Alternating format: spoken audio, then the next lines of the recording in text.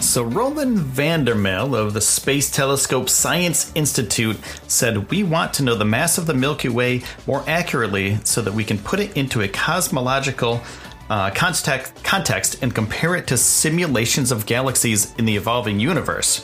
Not knowing the precise mass of the Milky Way presents a problem for a lot of cosmological questions. And this new mass estimate that we have, well, our galaxy is a little bit chunky here. We're a little bit on the beefier side compared to other galaxies in the universe. And the lightest galaxies are around a billion solar masses, while the heaviest are 30 trillion, or 30,000 times more massive. Milky Way's mass of 1.5 trillion solar masses is fairly normal for a galaxy of its brightness. Now, we can't see dark matter, but it's the dominant form of matter in the universe, and it can be weighed through its influence on visual objects like the globular clusters. And the more massive a galaxy, well, the faster its globular clusters move under the pull of gravity. And Hubble and Gaia, they're complementary. Gaia was exclusively designed to create a precise three-dimensional map of astronomical objects through the Milky Way and track their motions. And Hubble has a smaller field of view, but it can measure fainter stars and therefore reach more distant clusters. And the new study augmented Gaia measurements from 34 globular clusters out to 65,000 light years, with Hubble measurements of 12 clusters out to 130,000 light years that were obtained from images taken over a 10-year period. So they combine these measurements and they're like pins on a map. So that lets astronomers estimate the distribution of the Milky Way's mass out to nearly 1 million light years from Earth. Laura Watkins of the European Southern Observatory in Germany said, "We know from cosmological simulations what the distribution of mass in the galaxy should look like, so we can calculate how accurate this extrapolation is for the Milky Way." And these calculations, based on the precise measurements of globular cluster motion from Gaia and Hubble, enabled the researchers to pin down the mass of the entire Milky Way. Now let's go back to globular clusters. They're the earliest homesteaders of the Milky Way, and the oldest known stars are in them, and they date back to a few 100 million years after the Big Bang. And that's what created the universe. So they're really, really old, and they formed prior to the construction of the Milky Way spiral disk, where our sun and solar system reside. And because of the great distances, globular star clusters are some of the best tracers that astronomers have to measure the mass of the vast envelope of dark matter surrounding our galaxy far beyond the spiral disk of stars. That's what Tony Sohn said, who led the Hubble measurements. So what's this Gaia spacecraft all about? Well, it's going to measure the most precise three-dimensional map of our galaxy by surveying an unprecedented 1% of the galaxy's population of 1 billion stars. And during the mapping, Gaia will detect and very accurately measure the motion of each star in its orbit around the center of the galaxy. Much of this motion was impacted upon each star during its birth, and studying this motion allows astronomers to peer back in time to when the galaxy was first forming. And so by constructing a detailed map of the stars, Gaia will provide a crucial tool to study the formation of our galaxy. It's about 2 tons, and it has a payload module, a service module, and a deployable sun shield. And the payload module is built to support the structure for a single integrated instrument that performs 3 functions: astronomy, photometry, and spectrometry. And the payload module also contains all necessary electronics for managing the instrument operation and processing the raw data. And the service module comprises all mechanical, structural, and thermal elements supporting the instrument and a spacecraft electronics. It includes the micro-propulsion system, deployable sun shield, payload thermal tent, solar arrays, and a harness. And the service module will also support functions to the Gaia payload and spacecraft for pointing, electrical power control and distribution, central data management, and radio communications with the Earth. Gaia hits in orbit around the Sun at second Lagrange point, L2, and the L2 point lies at a distance of 1.5 million kilometers from the Earth in the anti-Sun direction and co-rotates with the Earth in its 1-year orbit around the Sun. One of the advantages of an L2 orbit is that it offers uninterrupted, eclipse-free observations. From L2, the entire celestial sphere can be observed during the course of 1 year. To ensure Gaia stays at L2, the spacecraft must perform small maneuvers every month. And this thing is powerful.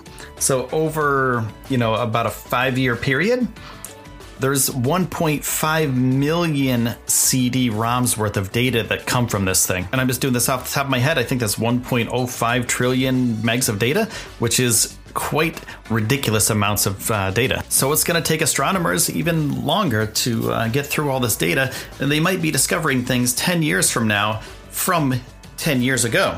So they have to compress all this data and put it into actual workable forms. So Gaia will be giving us science for a long time in the future. So Gaia and Hubble worked in unison with scientists to let us all know that the Milky Way galaxy is 1.5 trillion solar masses, and most of it is locked up in dark matter. And according to Hubble's site, the Milky Way is a Goldilocks galaxy, which is not too big and not too small. Just right. Hey, I want to say thank you to everybody who's been spending time with this podcast. I appreciate all of your support. I really do. And I couldn't do it without you. So if you're listening to this and you really enjoyed it, make sure to hit subscribe. If you really, really, really enjoyed it, go to Patreon, patreon.com/Space News Podcast, and support the pod financially.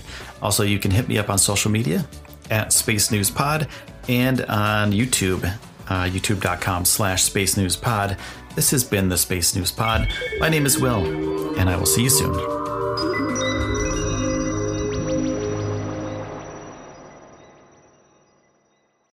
When you need mealtime inspiration, it's worth shopping Kroger, where you'll find over 30,000 mouth-watering choices that excite your inner foodie. And no matter what tasty choice you make, you'll enjoy our everyday low prices, plus extra ways to save, like digital coupons worth over $600 each week. You can also save up to $1 off per gallon at the pump with fuel points. More savings and more inspiring flavors make shopping Kroger worth it every time. Kroger, fresh for everyone. Fuel restrictions apply.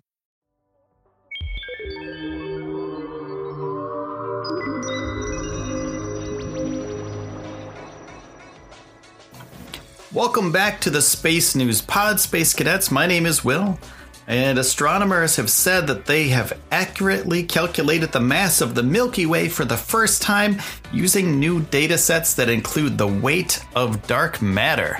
But before I get into that, I want to say thank you so much to everybody who subscribed to this podcast. I appreciate all of your time, and for you spending your time with me, that's amazing. So if you haven't subscribed and you really love space stuff, hit subscribe button and listen to new episodes every single day. You can also check me out on YouTube, youtube.com/Space News Pod. And also on social media at Space News Pod, and on Patreon, patreon.com/Space News Podcast. Don't worry, Patreon patrons, I'm working on some cool stuff for you guys. So there will be new Patreon-only content coming soon. I appreciate your support, so I want to give back to you. So now let's get into the mass of the Milky Way. For the first time, they figured it out. They figured out the mass of it with new data sets. And in a collaboration between NASA and the ESA's Gaia observation craft, a team of experts calculated our galaxy to be around 1.5 trillion solar masses. And one solar mass equals 2 times 10 to the 30th power kilograms. So 1.5 trillion solar masses, well, if you want to do the math, go for it. It's a huge, huge number. And previously, scientists estimated the mass of the Milky Way ranging between 500 billion and 3 trillion times the mass of the Sun, but that's just not the case. And that uncertainty stemmed mainly from different methods used to measure dark matter, which doesn't absorb or reflect any light and is thought to make up nearly 90% of the matter in our universe. So Laura Watkins from the Germany-based European Southern Observatory said, "We just can't detect dark matter directly. That's what leads to the present uncertainty in the Milky Way's mass. You can't measure accurately what you can't see." Now, to get around this, the team measured the velocity of globular clusters. And globular clusters, well, they're dense groupings of stars that orbit the galaxy at enormous distances. They're a spherical collection of stars that orbit the galactic core as a satellite. And globular clusters are very tightly bound by gravity, which gives them their spherical shapes and relatively high stellar densities toward their centers. And they got their name because it was derived from the Latin globulus, which means a small sphere. A globular cluster is sometimes known more simply as a globular. And around the Milky Way, there's 150 to 158 currently known globular clusters, and they're fairly common. And they think that there may be another 10 to 20 that still haven't been discovered yet.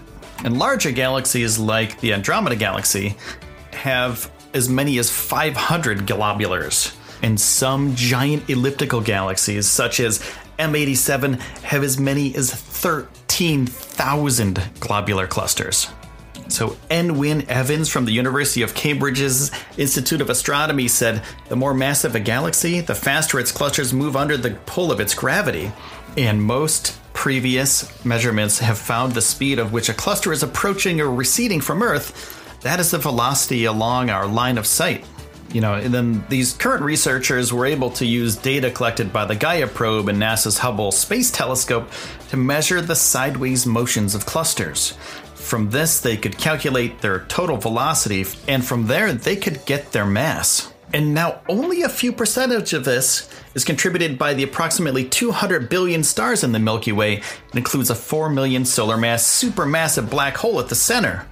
And most of the rest of the mass is locked up in dark matter. All right, I'm going to take a quick pause for the cause, and after this break, I'm going to talk more about the mass of the Milky Way.